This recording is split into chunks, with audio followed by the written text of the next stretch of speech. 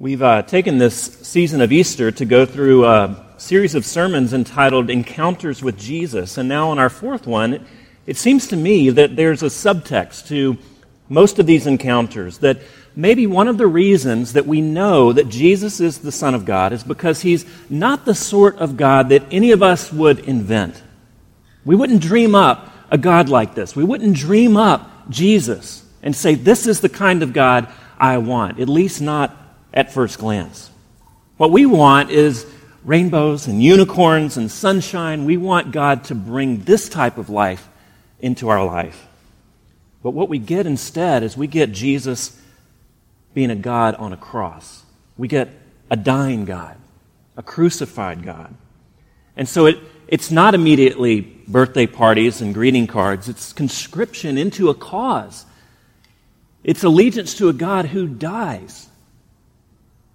It's eating with the sick and picking up the burdens of others. It's a willingness to be wrong. It's a willingness to be contingent and dependent upon God and upon other people. And it's relating somehow to a God who takes our pain and our suffering seriously, but doesn't necessarily fix it immediately in the way that we would want him to. And so, becoming a Christian, coming to faith in this Jesus, is not the end of our grief.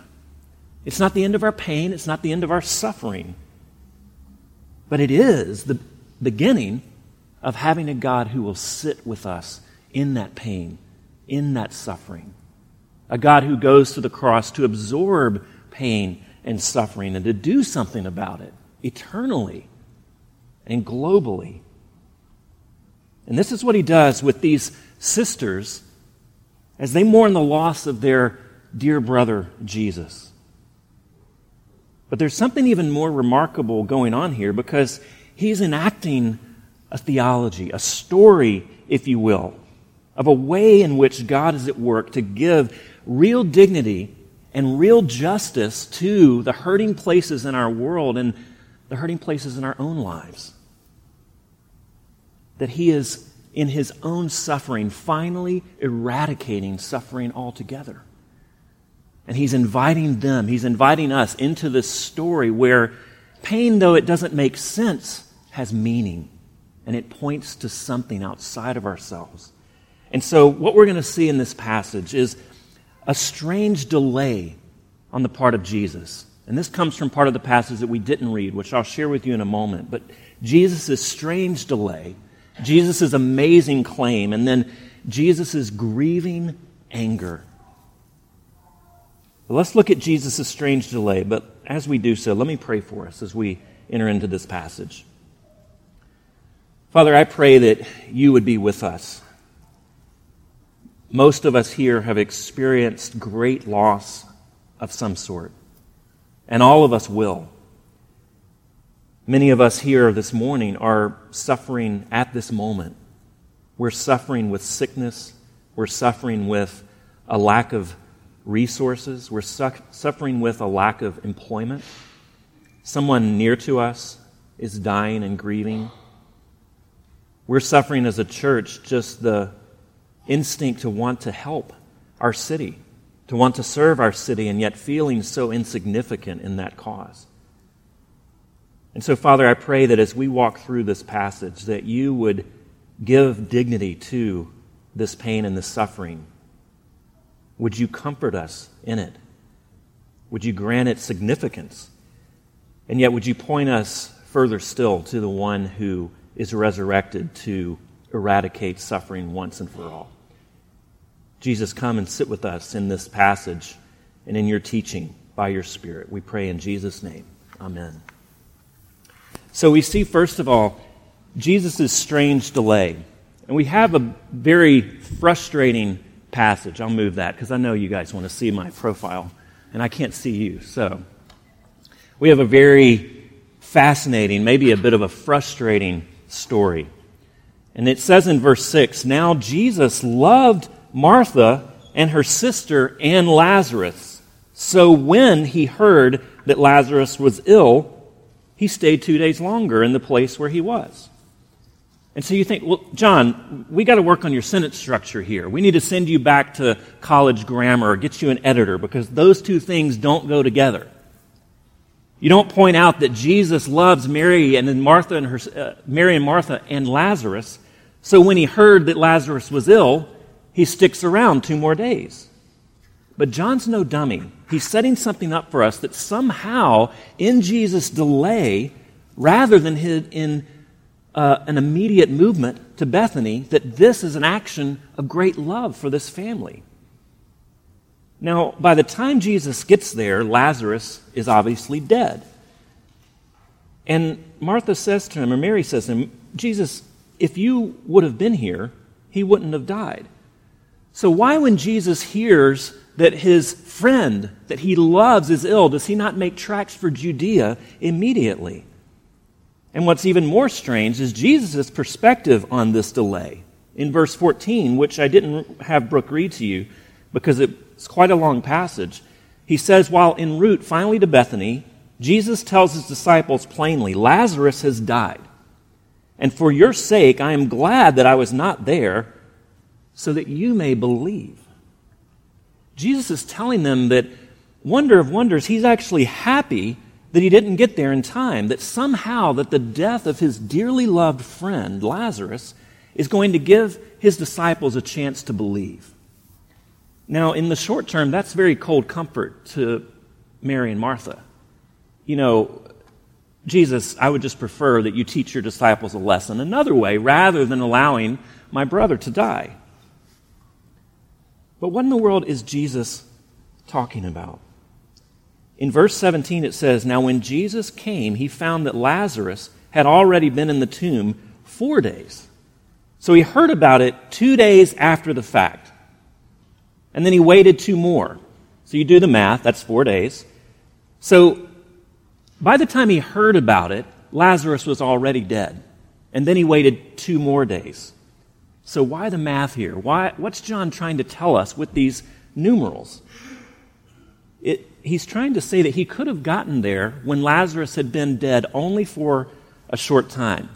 Now, it was pretty conventional wisdom, a very common Jewish belief that when you died, that the soul hovered over the body for 3 days, and then it departed. Then the soul took off. So there was dead 1 to 3 days, and then there was really, really, really dead 4 days and afterwards.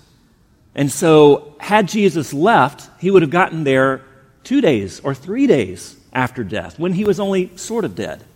But Jesus makes it a point to unearth this kind of conventional wisdom that Lazarus is now, in the eyes of his sister and all of the Jewish people that have come there to comfort Mary and Martha, he's really, really, really dead. He's not coming up. He's not getting out of the grave. He waits, in other words, until Mary and Martha are in an utterly hopeless situation.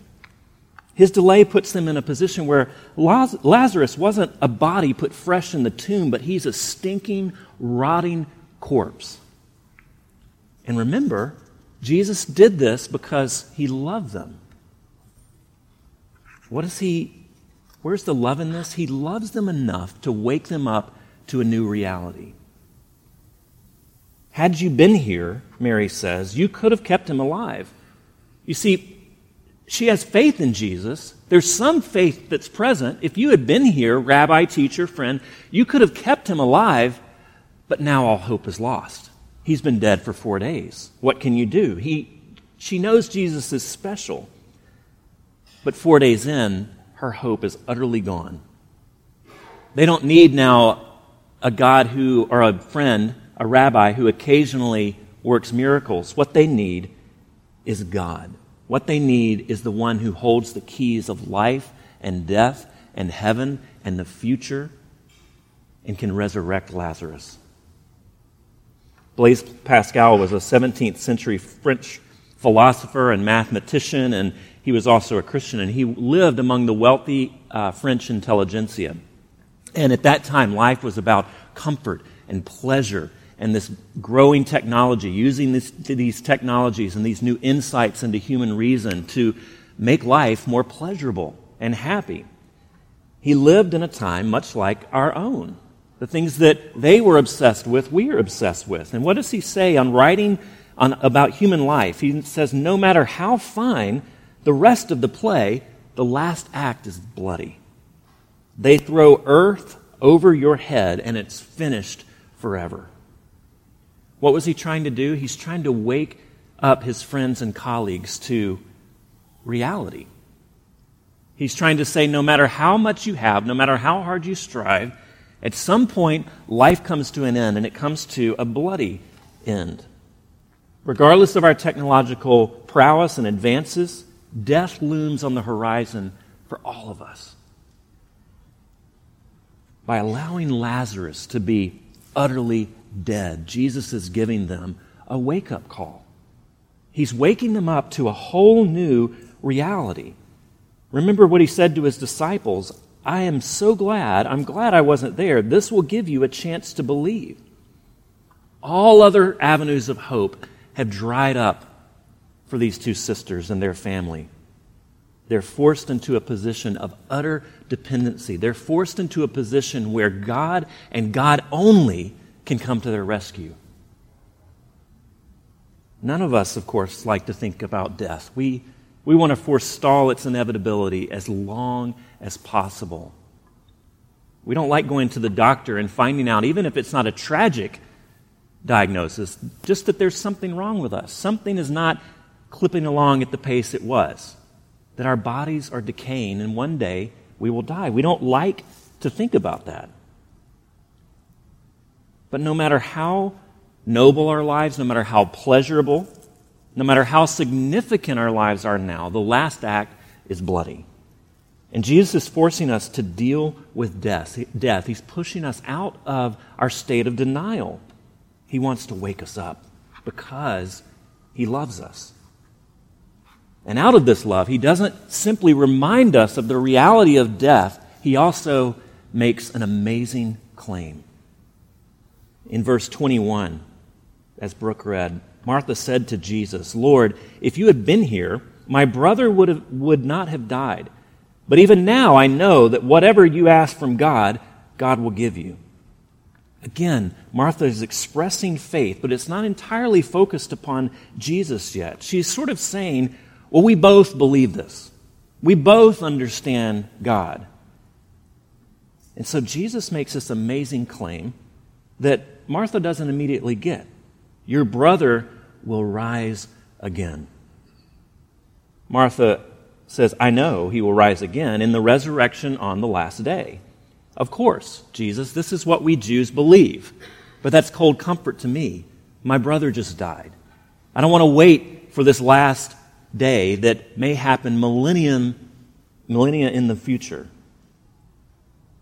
There were two ages in Jewish thought. There was this current age where things fall apart and where people die, and then there's this coming endless age, the eternal age, the age to come in which God will renew all of creation. And the last day in the Scriptures is the dawning of that eternal age, where bodies are renewed, where the earth is renewed. And no doubt all of the mourners at this funeral were using this approach with Martha and Mary. One day, Mary, one day, Martha, God will raise your brother. There will be a resurrection, and God will raise him. It's very true, but it's not the sort of comfort that they were looking for. But what Jesus says is different. It's not stop grieving because one day Lazarus will rise again. No, what he says, I am the resurrection and the life. The resurrection is standing in front of me. Martha, it's not simply and not only that we're longing for this last day, this eternal age to begin at some future time. The last day is today. The last day for you and your sister and Lazarus is today because I am the resurrection and the life. I am that last day. I am the dawning of the eternal age. I am the dawning. I am beginning to work things out as they should be and as they were meant to be from the very beginning. The resurrection and the life is standing in front of them. He is bringing the last day into today. It's an invasion of the future into the present. And Jesus says, do you believe this? And she reports again with a very theologically correct statement. Yes, Lord, I believe that you are the Christ, the Son of God, who is coming into the world.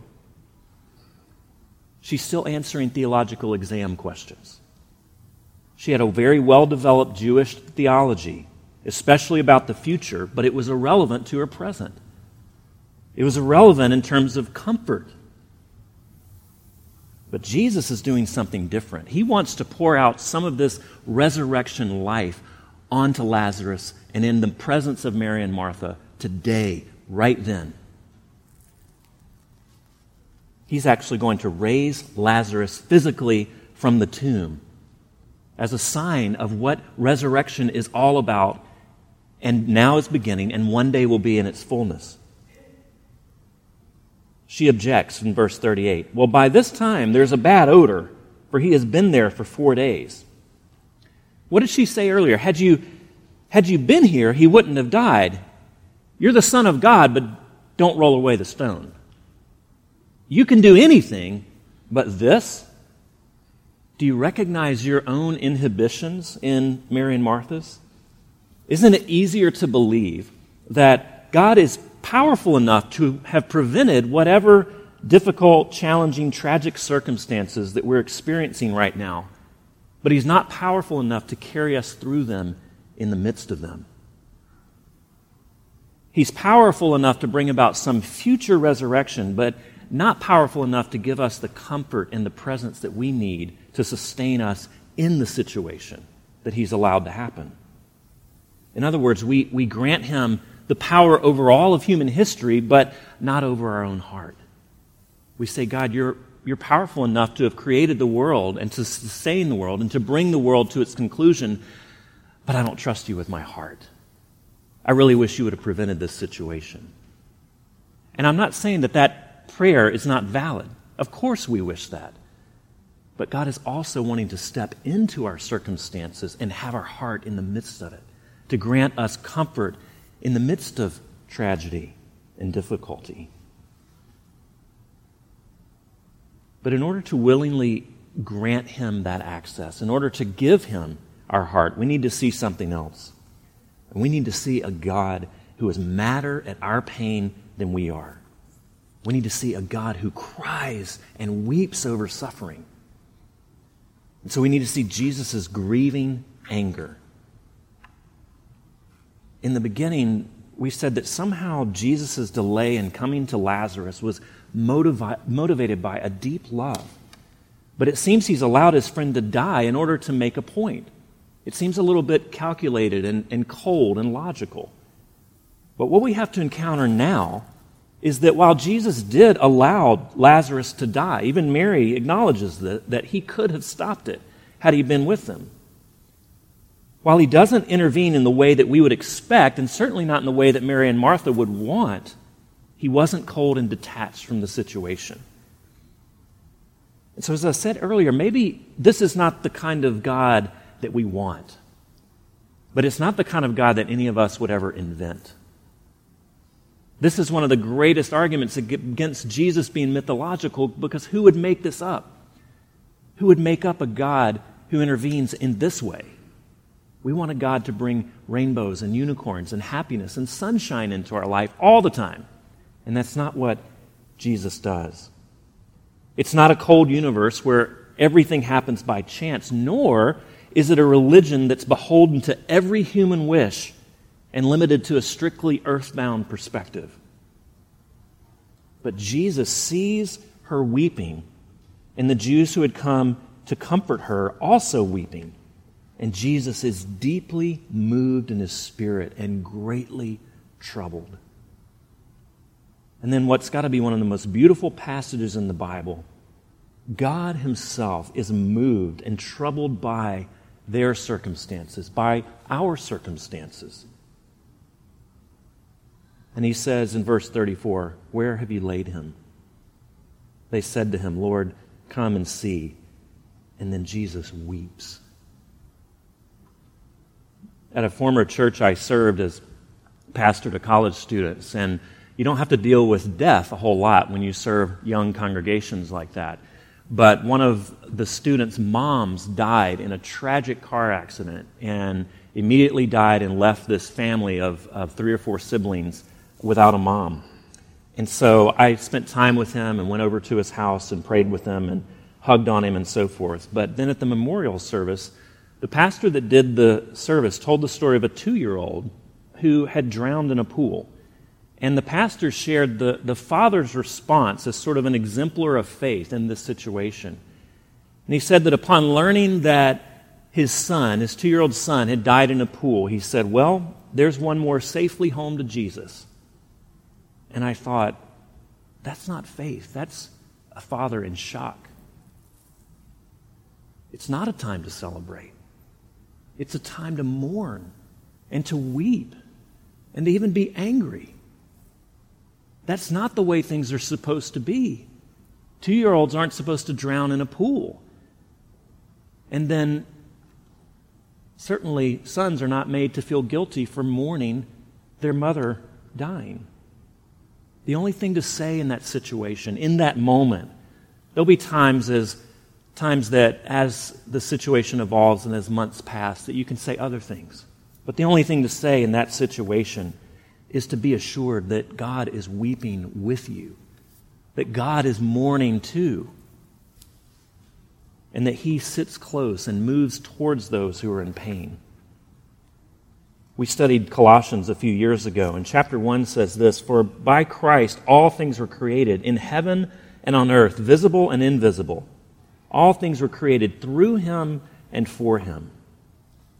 The Creator God, the one who creates the heavens and the earth, the one who creates Lazarus and Mary and Martha, the one who creates you and I, the one who created all things and all people and delights in His creation, that Creator God is standing at the tomb and is weeping. He's weeping. The Creator Himself burst into tears over what has happened to Lazarus. He bursts into tears. Why? Because He's at a tomb. He's seeing creation, the creation that He made and loves, falling to pieces. The people that He loves, the people that He created, are being ravaged by death, and it breaks His heart. But that's not all He does. John says that Jesus was deeply moved. And that's one Greek word. It's very difficult to translate. It's used to describe the snorting of horses. But when applied to people, it means this very guttural reaction, this very visceral anger and animosity. It's an anger that's welling up from the very depth of your being. An almost inarticulate grunting, like that of an animal. It's sort of like what you maybe felt when you heard that 300 Nigerian girls had been kidnapped and taken off into the jungle by this psychopath. You can't express what you feel in words. You just have this rage almost inside of you. Jesus is not only grieved by death, He weeps, but He's also angered by it. He's outraged by it. In His very gut, this anger wells up inside of Jesus.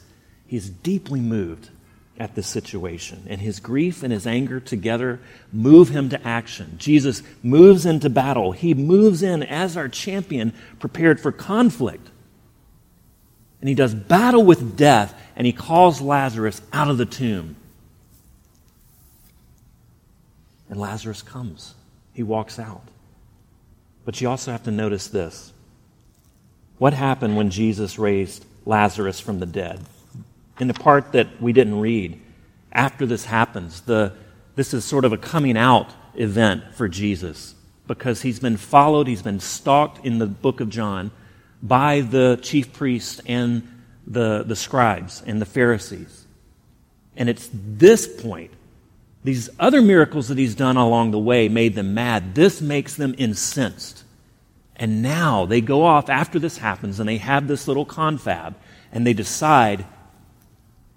So from that day on, they made plans to put Him to death.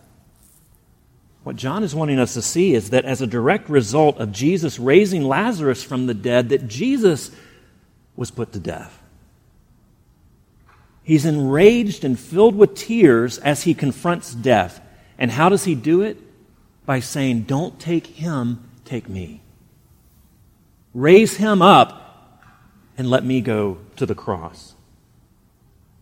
When he calls Lazarus out of the tomb, he's making room for himself in the tomb. In order for Lazarus to live, Jesus had to die. And he does so gladly. He does so willingly. He can offer you and me life. He can offer you and me comfort. He can offer you and me tiny bits of resurrection in the midst of our pain, and full and final resurrection because he died and rose again. He can call you and I out of our tombs because he went to the cross and he went to a tomb. There are future aspects to that, of course. There's a final reckoning, a final resurrection where all things are made new and there's no more pain and no more suffering and the whole earth is remade. But what Jesus is talking about here is that resurrection starts now. That he is the resurrection and the life now for Mary and Martha. That's Jesus' point with Martha. Martha says, yes, I know my brother will be resurrected sometime in this distant future. And what does Jesus say? Jesus says, hey, I am the resurrection. The resurrection is not just a future possibility, but it is a present certainty because he is God who has taken on flesh and says so. And what Jesus is saying is wherever Jesus is presently, life is there necessarily. Wherever Jesus is presently, resurrection is there certainly and necessarily. Wherever he is, cold hearts begin to warm. That's a form of resurrection. You are becoming more human. You are becoming more in love with Jesus. That is a small sign of resurrection now. The future is happening in the present. When greediness turns to giving, when hard-heartedness turns to forgiveness, when moral performers and great sinners come to the table together and eat of the Lord's Supper together, that is resurrection life. That is flags of resurrection that are being planted in the future, that give us hope for, planted in the present, that give us hope for the future.